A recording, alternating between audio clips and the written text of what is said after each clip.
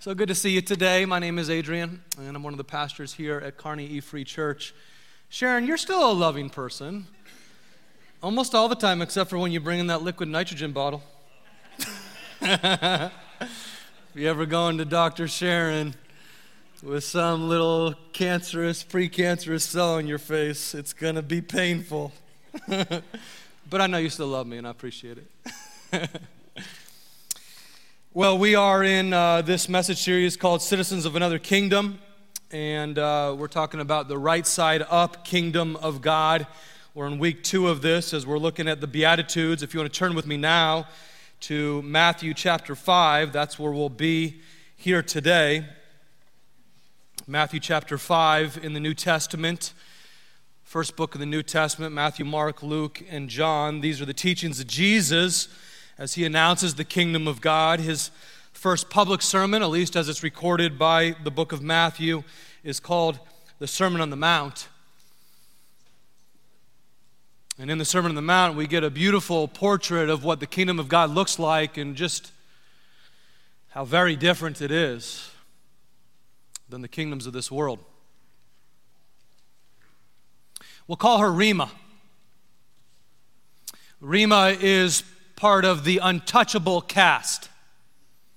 She's the lowest of the low in South Asia.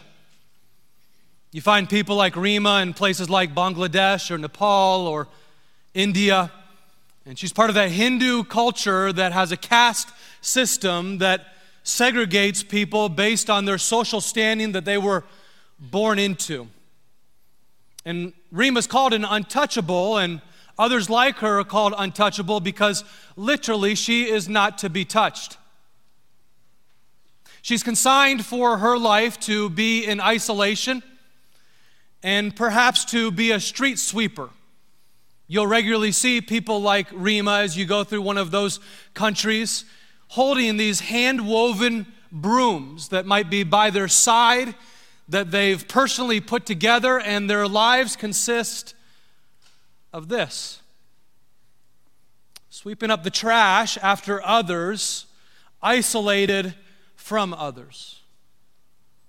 A woman named Kay Strom, an American journalist and Christian author, went to India to interview Rima and a number of other untouchable caste women who had converted out of the Hinduistic culture that they were raised in and had become Christians. And they left all of that, and in embracing Christ, they had experienced a fair bit of persecution. If their lives weren't bad enough, they also experienced persecution for their faith. And Miss Strom began to interview them, and the interview lasted a couple hours, but by the end of the interview, Rima and the other untouchable women had some questions for her about her faith in America as a Christian. And so Rima asked Miss Strom, can you please tell me, have you had the experience of losing your job because you are a Christian? And Kay Strom responded, no, I haven't had that experience.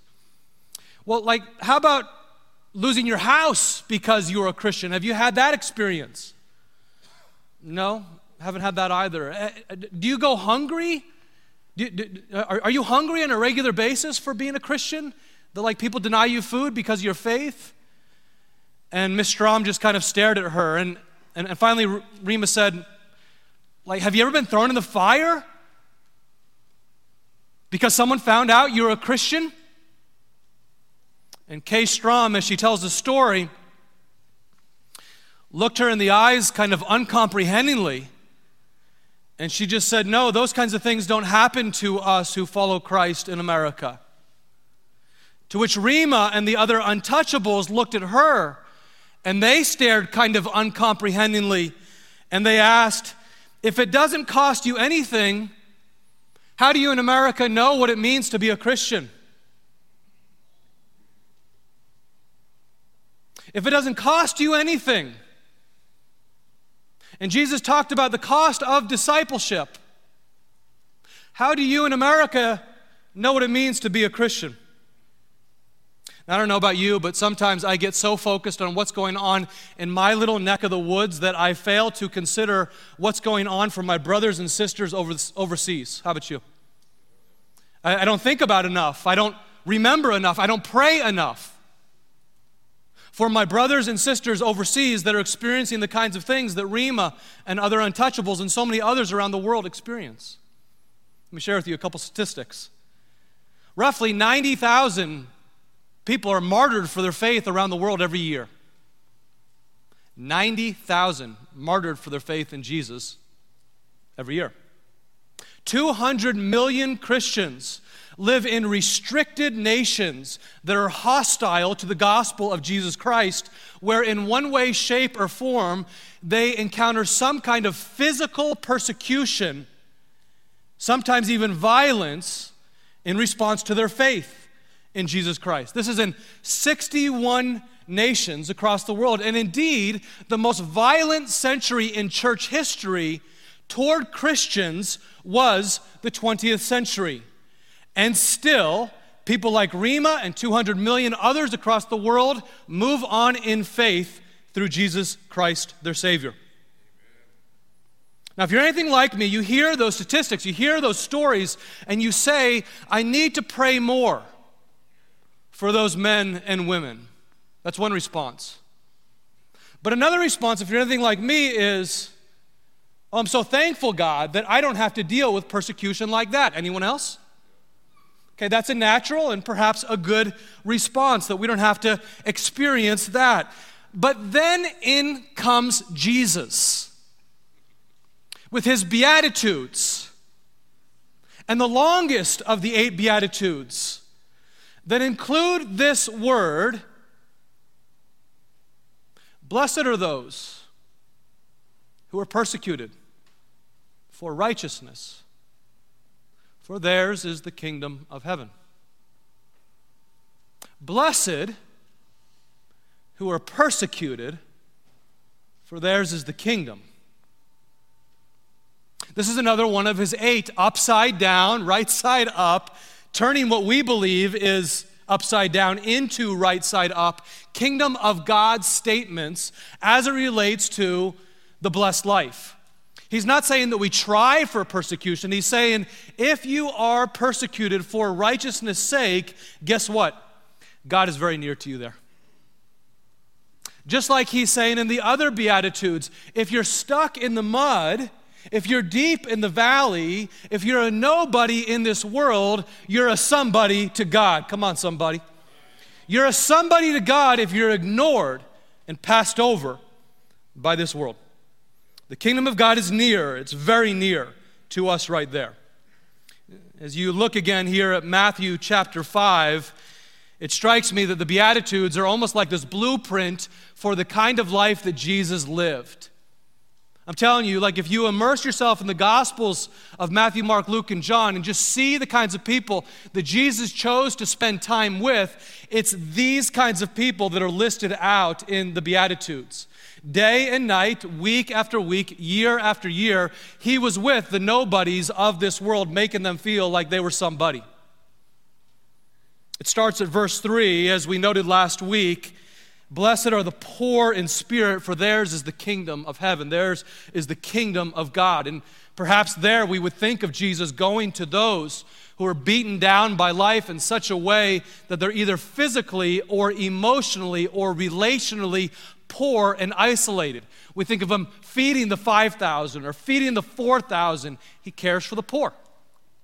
He's near to those who are poor physically and those who are poor in spirit, and a lot of times those two are one and the same. Blessed are those who mourn, for they will be comforted. And perhaps we would think there about how Jesus interacted with these 2 ladies named Mary and Martha, and how when their dear brother died, what did Jesus do? He wept. He mourned with them. He wept with them. Blessed are the meek, for they will inherit the earth. And sometimes, unfortunately, we think of meekness as weakness. But that's not a biblical definition of meekness. Meekness or gentleness is strength under control. And so you think of Jesus, how precise he was with all of his words. When he decided to rip the Pharisees a new one, he was very precise with it. Okay? And at times, he was even meek and gentle in the way he implored them to come back to God. Or you think of him with little children when he says, blessed are these little children. The kingdom of God belongs to such as these. He was meek. He was gentle. Blessed are those who hunger and thirst for righteousness. Jesus was always hungering and thirsting for more righteousness amongst his people. Blessed are the merciful, for they will be shown mercy. Again, you think of Jesus with those who are blind, with those who are disabled, how merciful he was to each of them, even as the Roman world would simply dispose of them. Blessed are the pure in heart. We sometimes forget that Jesus not only was the most intelligent man who ever lived, not only is he Savior of the world, but also he's pure in heart. There was no sin on his mouth. There was no sin in his heart. There was never a sin in his actions. He was pure in thought, word, and deed. Blessed are the peacemakers. He was the ultimate peacemaker, wasn't he? Like if you look at the cross, you see the peacemaker. He was the peacemaker, though, that made peace between you and God, between me and God, between anyone who bows the knee to Jesus, between us and God. And then finally, verse 10, the last paradox in these Beatitudes, the last oxymoronic blessing, if you will, is the longest one. Verse 10, you'll see it on the screen as you follow along in your Bible. Blessed are those who are persecuted because of righteousness, for theirs is the kingdom of heaven. He goes on, blessed are you when people insult you and persecute you and falsely say all kinds of evil against you because of me. Rejoice and be glad, because great is your reward in heaven, for in the same way they persecuted the prophets who went before you. Now, we should just acknowledge that when we hear these words of Jesus or we hear these words of Rhema, we are indeed thankful for the religious liberties that we have in the United States, that we don't experience the level of violent physical persecution that the early disciples experienced and that many Christians around the world experience. But saying that, I do want to ask this question. If Jesus says, blessed are you when you are persecuted for righteousness' sake, could it be that there is something missing in our faith journey if we never experience that? Like, think about that for a moment. Could it be, if Jesus says, blessed are those who are persecuted for righteousness' sake, and we never experience standing strong for Jesus and receiving some insult because of that, that maybe we're missing something important that he wants to give to us? I want to make the case, though, this morning that though we're not likely to experience the grinding, oppressive, like pestle of persecution that our brothers and sisters in so many other places around the world experience, I want to make the case, though, this morning that if you stand for Christ 100% with grace and truth, loving words and loving actions, true words and loving actions all the time, if you do that as a course of life, you're likely to experience some of this. And when you do, you might even learn to count it a blessing. Here's the big idea, though, this morning. When you're persecuted, you're actually close to God. You're very close to God when you're being persecuted for God. Let's read this out loud together from the screen. You're very close to God when you're being persecuted for God. We're actually close to God because Jesus says, you're like me. You become more like me. You get to share in my sufferings when you're insulted or ridiculed for your faith in me. Now, I'll just confess here at the front end that many years ago, I just didn't have much sympathy when I heard Americans say they were being persecuted for their faith.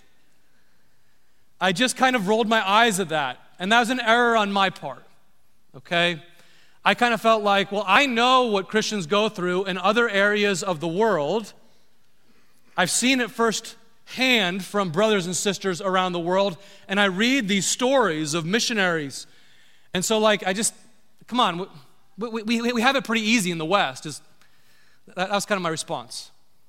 I don't feel that way anymore. And I've changed my tune on that because as I've grown in my faith, I've experienced persecution. Okay, maybe it's not the same kind that Rima goes through. But I've experienced ridicule. And perhaps you have as well. And when you do, you know how painful it is to be rejected by people you love for your most dearly held beliefs. Even a couple weeks ago, I was leading a Bible study in another organization here in town, which will remain nameless. I don't do all my stuff just in the church. I was leading in another organization in town, and as I was leading this Bible study, a gentleman came into the room where I was leading, and he walked up to me in a haste, and he came face to face with me such that I could smell his breath. And as he looked at me, the next thing he did was put his finger between my eyebrows, and with spittle coming out from his mouth, he said, "Get your stupid religion out of here, you stupid bleeping imbecile." Along with some other choice words which cannot be repeated in church. And it didn't feel good. And I had to stop and take a deep breath, and then another one, and remind myself of the words of Jesus, and then pray. And then after about 30 seconds, we continued on with our Bible study, and we had a great Bible study. Okay? These things are going to happen. Now, even so, that's not really a big deal. That's someone I don't know. Perhaps he recognized me. That's not someone that I know, so it really didn't hurt me that much. It's been a while since someone said those words to me, so I had to kind of check myself. But it didn't hurt that much. What hurts is when you experience it from family or from dear friends. And I've experienced that. And I'm not going to go into that right now. But I've experienced that, and I guarantee you it hurts. And many of you have as well. And in that moment, you have to have the words of Jesus ringing in your ears once again as you prepare to respond. Because rejection tears at the soul. Okay, it may not be physical violence, but rejection tears at the soul. And if we're going to stand for Christ 100% of the time, fully with grace, always with love, and with truth, then Jesus promises from time to time there will be persecution. In fact, there's a promise in Scripture on a number of occasions that we will be persecuted for Christ. Here's the next fill in the blank. There's a promise of persecution. Just imagine with me a couple scenarios. Imagine with me that you're in the cafeteria over at UNK. Or maybe at your local high school. Or maybe you're at a neighborhood coffee group that you gather together in a local cafe. And in that coffee group, someone brings up the latest conflict that's going on in the Middle East. And as they bring up the latest conflict in the Middle East, they say, you know, what is it with all these religions of the world? Why can't they just get along? And don't they understand that basically they all just teach the same thing? You be a good person, you're nice to each other, you believe in God, and then you'll earn your way to heaven. And you sit there and you pause, and everyone around you is kind of nodding their heads in agreement. And you say to yourself, no, that's not accurate. And so you just go ahead and you ask, well, what leads you to the conclusion that they're all teaching the same thing? How'd you develop that idea that all the different religions of the world are teaching the same thing? And nobody's ever asked them that question, and so they're not really sure how to answer. And the cat kind of gets their tongue, and because you asked with kindness and with gentleness in your voice, with genuine love and curiosity, they turn the tables and they say, well, what do you think? Do you think they all teach the same thing? Or, is there something different between Judaism and Islam and Christianity that seem to be at war in the Middle East? And you say, well, they really don't teach the same thing. In some ways, they teach some similarities related to kindness, but they have different views of things like the nature of God and the nature of humanity and where we come from and where we're going and what is meaning and what is morality and what is destiny. You know, small things like that. And then they say, okay, well, maybe they don't teach the exact same thing, but you must believe that these are all just different paths to God, right? Like you go up the mountain, you take different paths, but you all get to the top of the mountain. And you say once again, like, why would you believe that? Tell me how you came to that conclusion. And they're pressing you now, what do you believe? And you simply say, I don't have all the answers. But I know someone who has changed my life. I know someone who has forgiven me when I didn't know what to do with my sin. I know someone who gave me peace when I had no peace.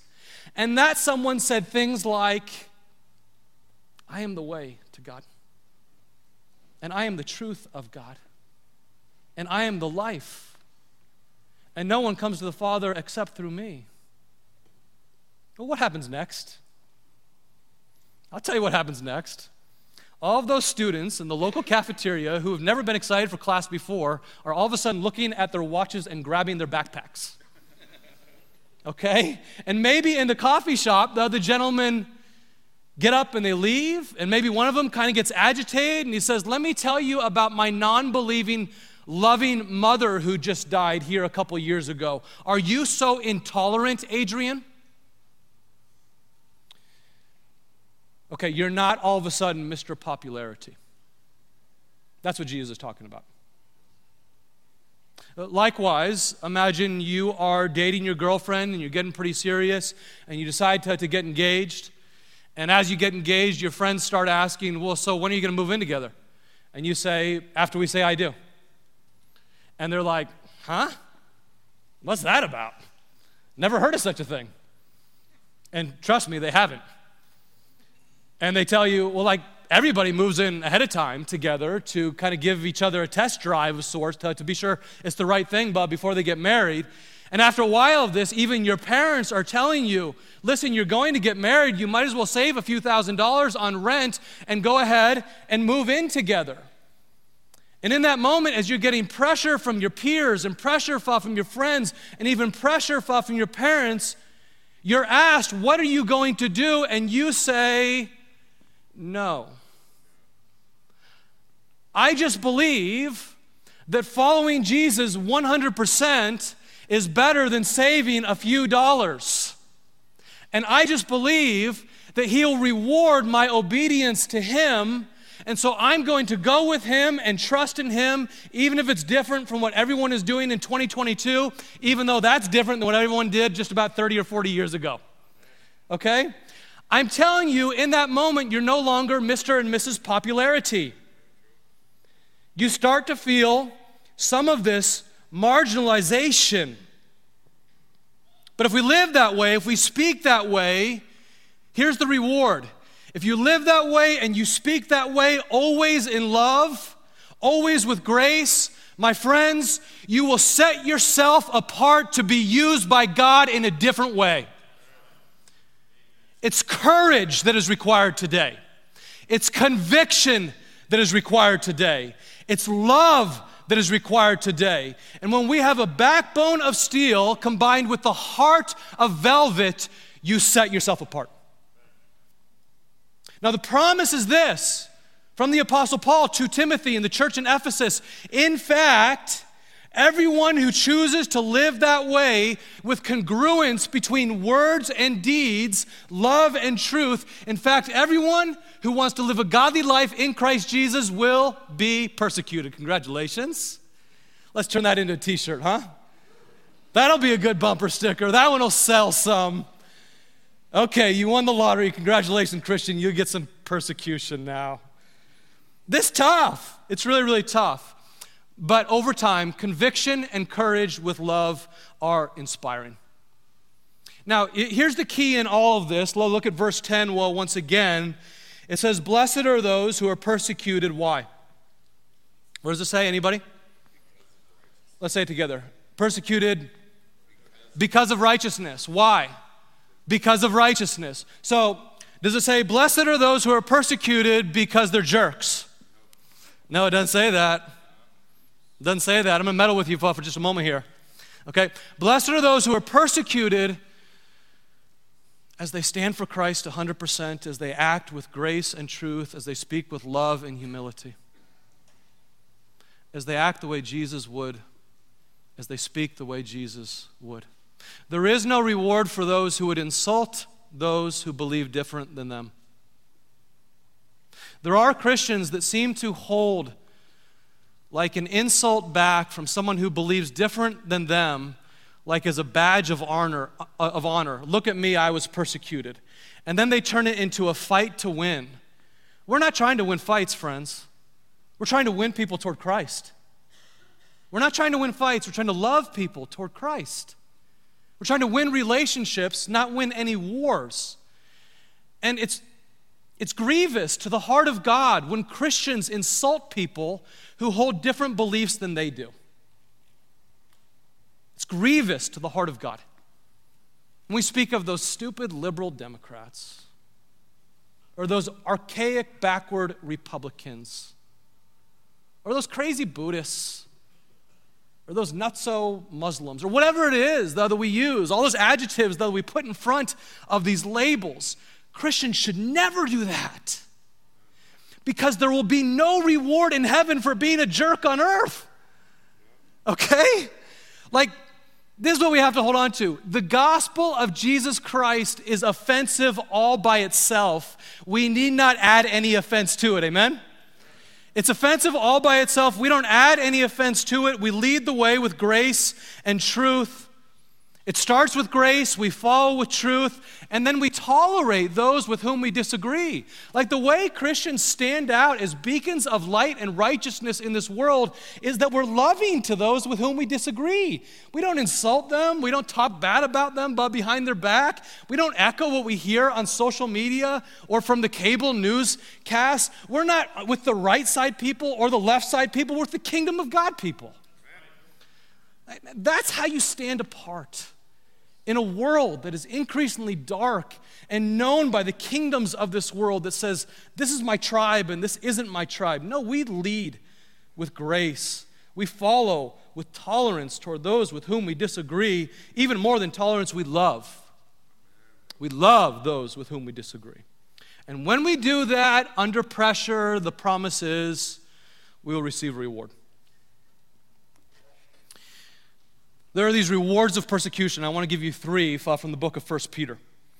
And if you want to turn there with me, you can. 1 Peter chapter 4. If you want to look at it later on, that's fine. I would even encourage you, as it relates to the topic at hand today, to read the entire book of 1 Peter. It's just about 5 pages. You could read it this afternoon, even as a family, or this week. You could read your way through it. But 1 Peter is written to Jewish Christians in the first century that are experiencing intense persecution.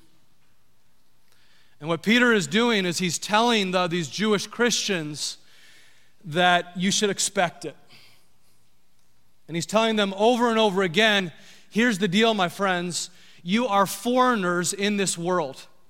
So you may live amongst the kingdoms of this world called Rome or the United States or Israel or whatever else. You may live amongst the kingdoms of this world, but your citizenship is a different kingdom. And because your citizenship is a different kingdom, you're actually foreigners in this world. You're exiles in this world. And as exiles in this world, even in the best of kingdoms in this world, sometimes you're going to be treated as other than. Sometimes you can be treated as foreigners. And if you ever lived in a foreign nation, you know what I'm talking about.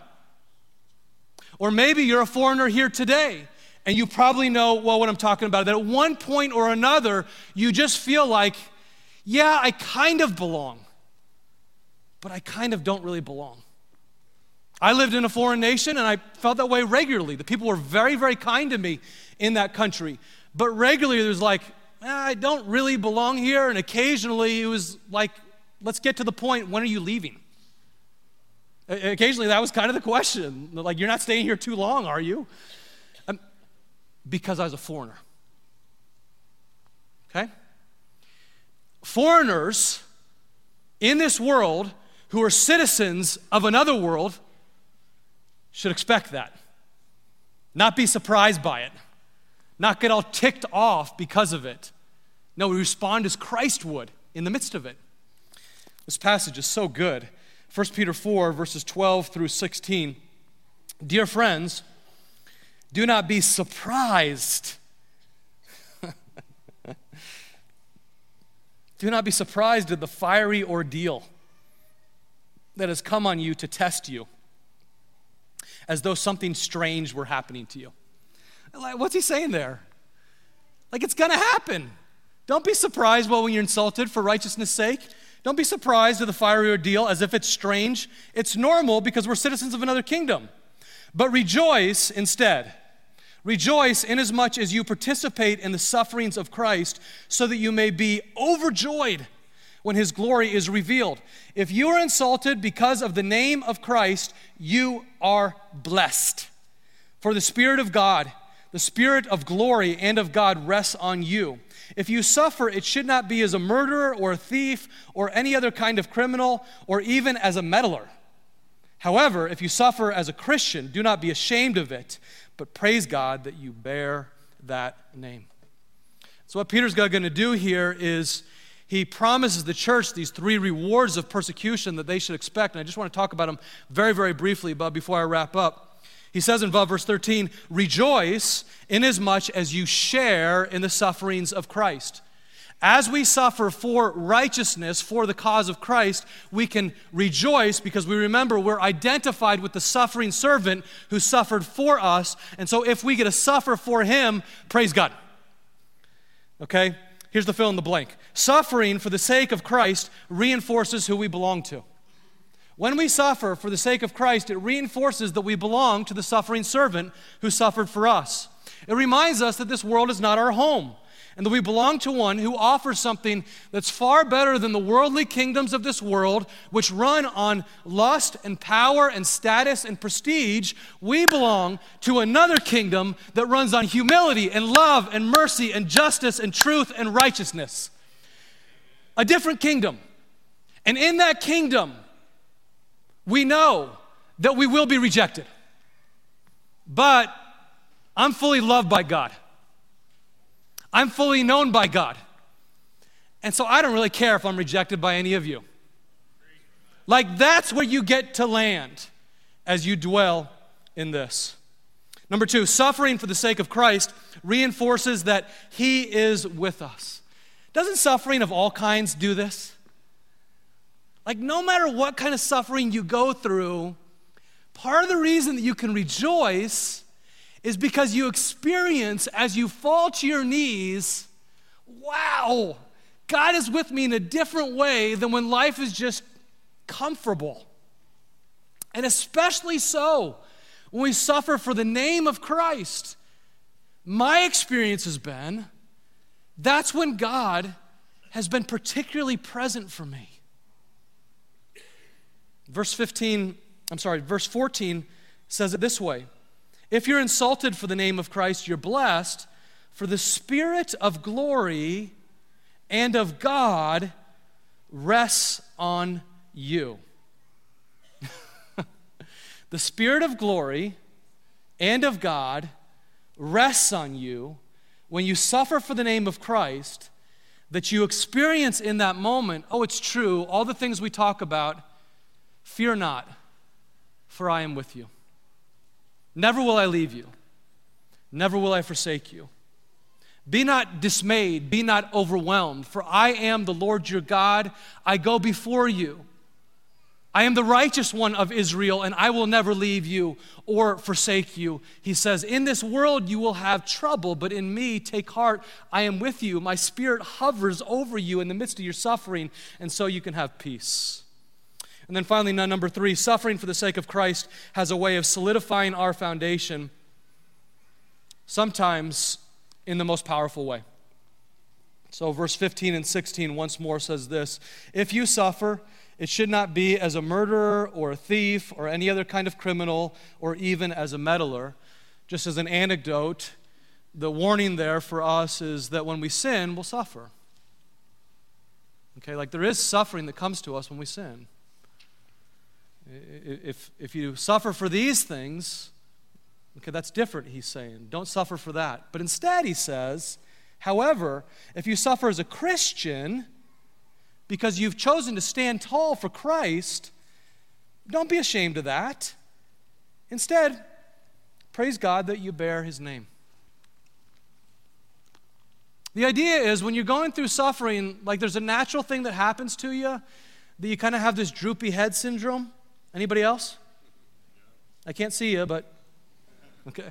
When you go through suffering, you have this droopy head syndrome. And what Peter's saying is, no, when you go through suffering, because you've been proclaiming the name of Jesus, because you've been living for Christ, living for righteousness, don't be ashamed of that. Stand strong.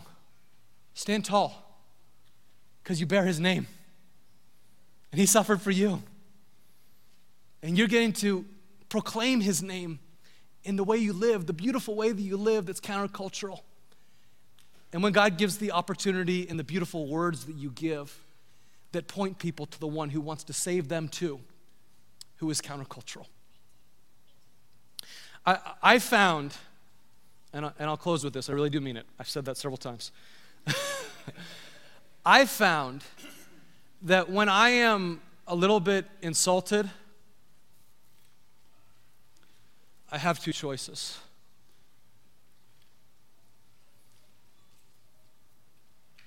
And one option is to kind of backpedal. And I've done that. I'm embarrassed to say I've done that. And when I did, I found that it was easier for me to backpedal again because my backpedaling was reinforced. And so what happened was in that moment, my foundation was softened. It was weakened. I remember it vividly when I did that. When I was challenged by someone in my family. And I backpedaled.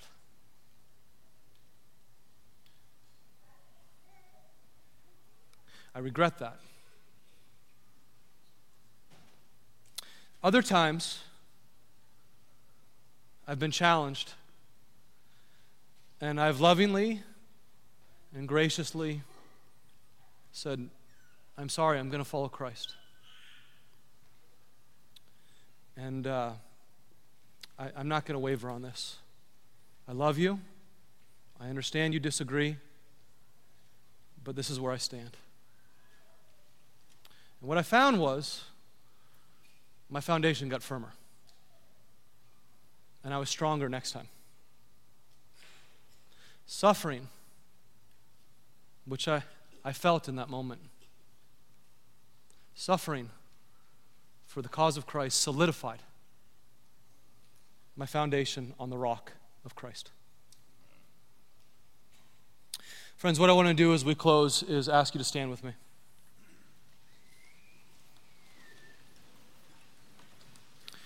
And we're going to read and we're going to kind of pray this most challenging, perhaps, of all of the Beatitudes. And after we read it and prayerfully believe it while we say it, I'll pray and then we'll worship together. The word blessed means happy. Happy because we get to identify with Christ. Would you read with me? Blessed are those who are persecuted because of righteousness, for theirs is the kingdom of heaven. Oh, Father, we just want to take a moment right now and we want to pray for our brothers and sisters like Rima all around the world who really suffer for righteousness. Brothers and sisters in places like China and India and Iran and Afghanistan and Iraq, and even now increasingly in places like England and Ireland and France and brothers and sisters in Nigeria, and brothers and sisters in South Sudan, brothers and sisters all across the world that we know who have suffered for the name of Jesus. Oh, we ask, God, that you would bless them. We ask that you would enlarge their faith, that you would strengthen them as they go through this fiery ordeal.